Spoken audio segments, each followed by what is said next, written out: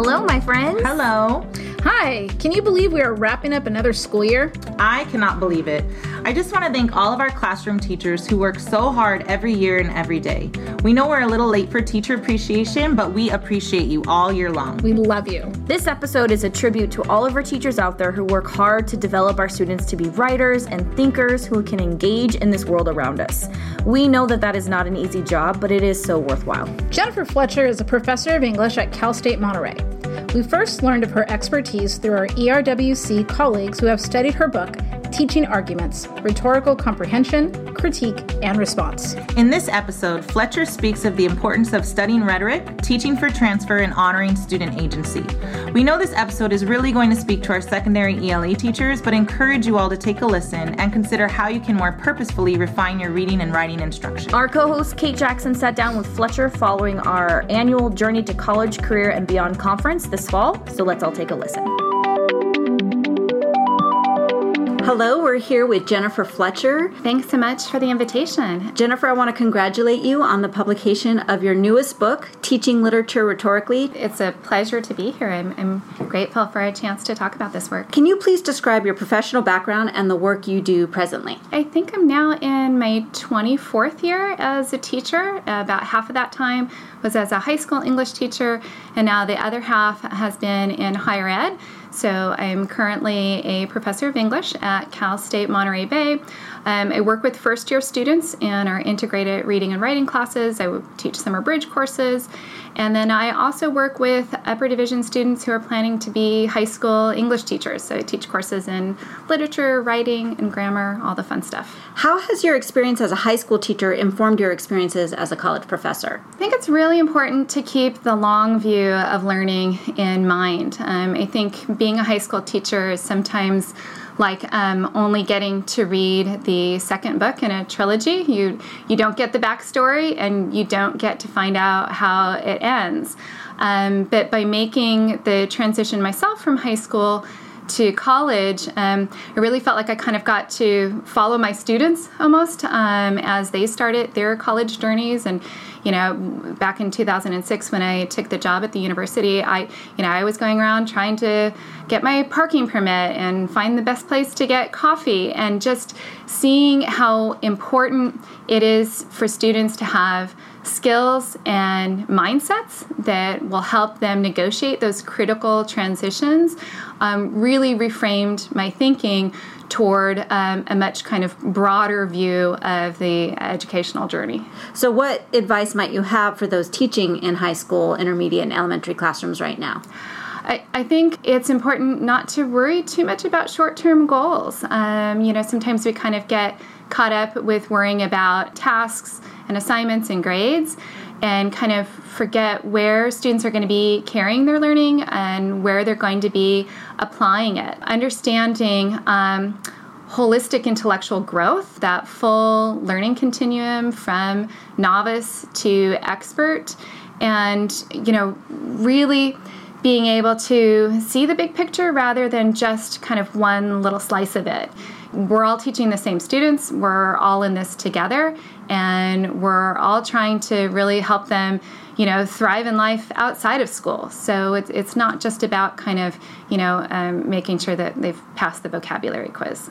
In the foreword of your book, Teaching Arguments, Rhetorical Comprehension, Critique, and Response, Carol Jago, one of our former guests and one of our mentors, writes that you make a powerful case for the teaching of rhetoric as an essential thread in the fabric of every child's education.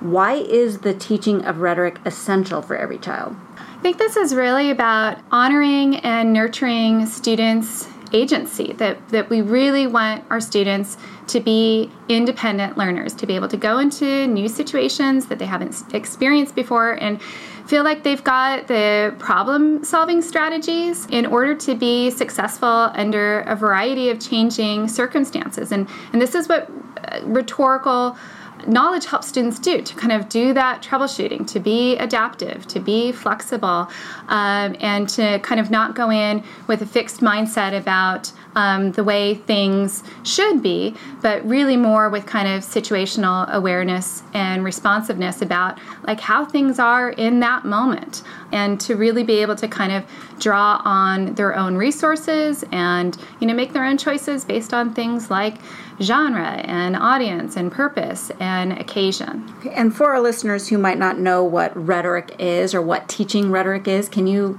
give us your definition of that? Yeah, I like to say rhetoric is the art of effective communication. Aristotle talks about rhetoric as being the ability to discover the best available means of persuasion in a given situation, and that idea of like what's available, like in that moment. It's not like everything, but just what are the actual resources that you have on hand, and for a very particular context. And so I think that's why rhetorical thinking is really kind of the pathway to adaptable learning. As a rhetoric teacher, are you constantly looking at the world through rhetoric lenses? And I bring this up because in your book you mentioned a sign at the Monterey Bay Aquarium bathroom where it says, "Even recycled towels started as trees, so please use as few as possible." And you mentioned one about the National Park Services going rogue in their Twitter accounts. As a rhetoric teacher, are you constantly looking at the world in those ways? I am, and it's almost a compulsion, or maybe hobby is a better word for it. And I always think this is one of the best compliments I can get from students when they come back and say, like, I see, I do a rhetorical analysis of everything now. Like, I can't just look at a poster. I can't just, respond to a tweet. And so I am constantly collecting examples. That's the way we show the particularities. Like, rhetoric is not about like really general one-size-fits-all kinds of approaches to communication. It's really about like, in this situation, at this moment, what works. And you need concrete examples to see that. In the introduction of your new book, Teaching Literature Rhetorically, you write, "Transfer of learning is a matter of educational equity." Can you describe for us what you mean by transfer of learning, and why is it a matter of educational equity? So transfer is the act of repurposing learning in order to fit kind of new tasks and contexts. I think it's a matter of educational equity, not only empowering students and helping students to value all the resources and assets they carry with them, so very much that kind of strengths-based approach, but also because it pushes back against the status quo. I mean, if we're teaching for transfer, we're expecting the world to change. We're really trying to help students critically engage and maybe challenge the way things are right now. We're teaching for adaptability rather than compliance. And I think that's one of the most important things that we can do to empower students and to honor the power that they have. One of your chapters is titled Reading and Writing with Passion, and you state that the word passion was chosen strategically. What is your intent by using the word passion, and what do you specifically mean by reading and writing with passion? When I was writing this book, I kept telling myself it's a literature book, so it needs to be good. And by good, I really, in my head, meant honest. It needed to have that kind of ground truth to it. We read literature because we are passionate, because this kind of writing moves us powerfully. It should move us. Our students are reading a literary text and, they're not emotionally engaged. I think something's kind of gone wrong with the reading experience.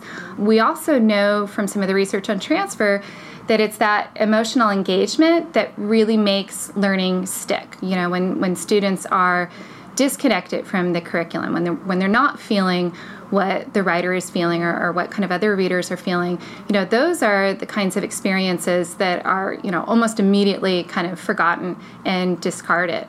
And I have to say, honestly, I also wanted to push back on some of the more narrow implementations of the Common Core where kind of, emotion and logic get split into different categories. And so we've heard about kind of teaching argument, but not teaching persuasion or keeping pathos or emotional appeals out of arguments. And I think that that's a real problem. I think we do students a disservice if we teach them to distrust their own emotions or to distrust other people's emotions.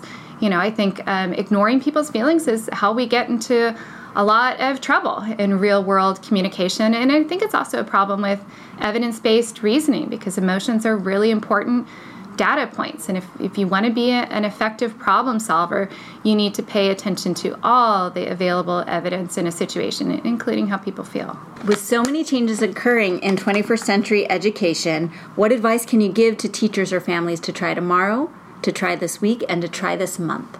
Maybe a first step is just to try to frame instruction for the big picture. So for teachers to think about where their students are going to be carrying their learning and where they can apply it. And, rather than kind of setting instruction up where the message is, oh, we have to learn this because it's on the test or it's in the standards, to help students see that what they're learning is going to help them communicate effectively in different settings, or is going to help them problem solve. I think beyond that first kind of step of giving a bigger reason for what we're learning, maybe for next week, actually giving students like an opportunity to make some transfer choices, to encourage students, hey, bring in what you've learned as a baseball player, bring in what you've learned from your family. How can you kind of change that up for what you're doing in your English research project, for instance? Is there a personal story that you can tell? Or thinking about how they can carry what they're learning in their English classes over into another content area. Take that brainstorming strategy you learned for your English paper and use it for, exploring design solutions for your computer class. And so, those initial steps start to get students thinking about how they can make connections and how they can kind of leverage their prior learning and see beyond just like an immediate task or assignment. The 1 month question, like what can we do that's going to take a little more time and thought? I do think there's some really great reading out there on transfer of learning. I would strongly recommend David Perkins' book, FutureWise, Educating Our Children for a Changing World. Perkins talks about going beyond in lots of ways, so beyond just kind of traditional disciplinary boundaries, beyond particular classes. Seeing transfer as something that doesn't just mean like you can use it again, but transfer as something that's actually kind of challenging to make happen, because it does require that repurposing or remixing of previous skills. That takes kind of a little more time and thought, but I think the payoffs are really great, because if we're not teaching for transfer, it's hard to say that we're really having any kind of an impact on our students' lives. Well, thank you, Jennifer. It's been a pleasure speaking with you, and we loved hearing you today at our conference. Hey, thank you so much. Wow, there was a lot in that episode. Transfer, rhetoric, agency. These are big topics that warrant additional conversations with our ELA teachers. Agreed. You can also learn more by reading and studying her books. I know this has been popular among some of our sites. That's right. One of our high school teams just finished her newest book, Teaching Literature Rhetorically. Ooh, I do love a book study. Well, ladies, that officially ends season 3. Can you believe all that we have accomplished in these past 3 seasons? So much. Plus, you got me. Yes, yay. And as we begin planning for next season, we would love to hear from you. Tell us, who do you want to hear from? What topics are you interested in? Give us ideas, people. Okay, let's calm down. Let's not scare anybody. But we do want your feedback. So please reach out to us on Facebook or Twitter at CNUSD EdChat. This episode was co-produced by Kate Jackson, Jenny Cordura, Anne-Marie Cortez, and me, Kim Kemmer. Our editor is Ken Pucci, and we appreciate all of his hard work and mad audio skills. And as always, we will see you next time. Goodbye. Bye-bye. Hi, my name is Gigi and I'm in 7th grade. If you would like to comment on their podcast, go to cnusd.k12.ca.us/edchat. And be sure to follow them on Twitter and Facebook at CNUSD EdChat to let them know the topics you are interested in. If you enjoyed this episode, please help us out by leaving a 5-star review. We greatly appreciate your support.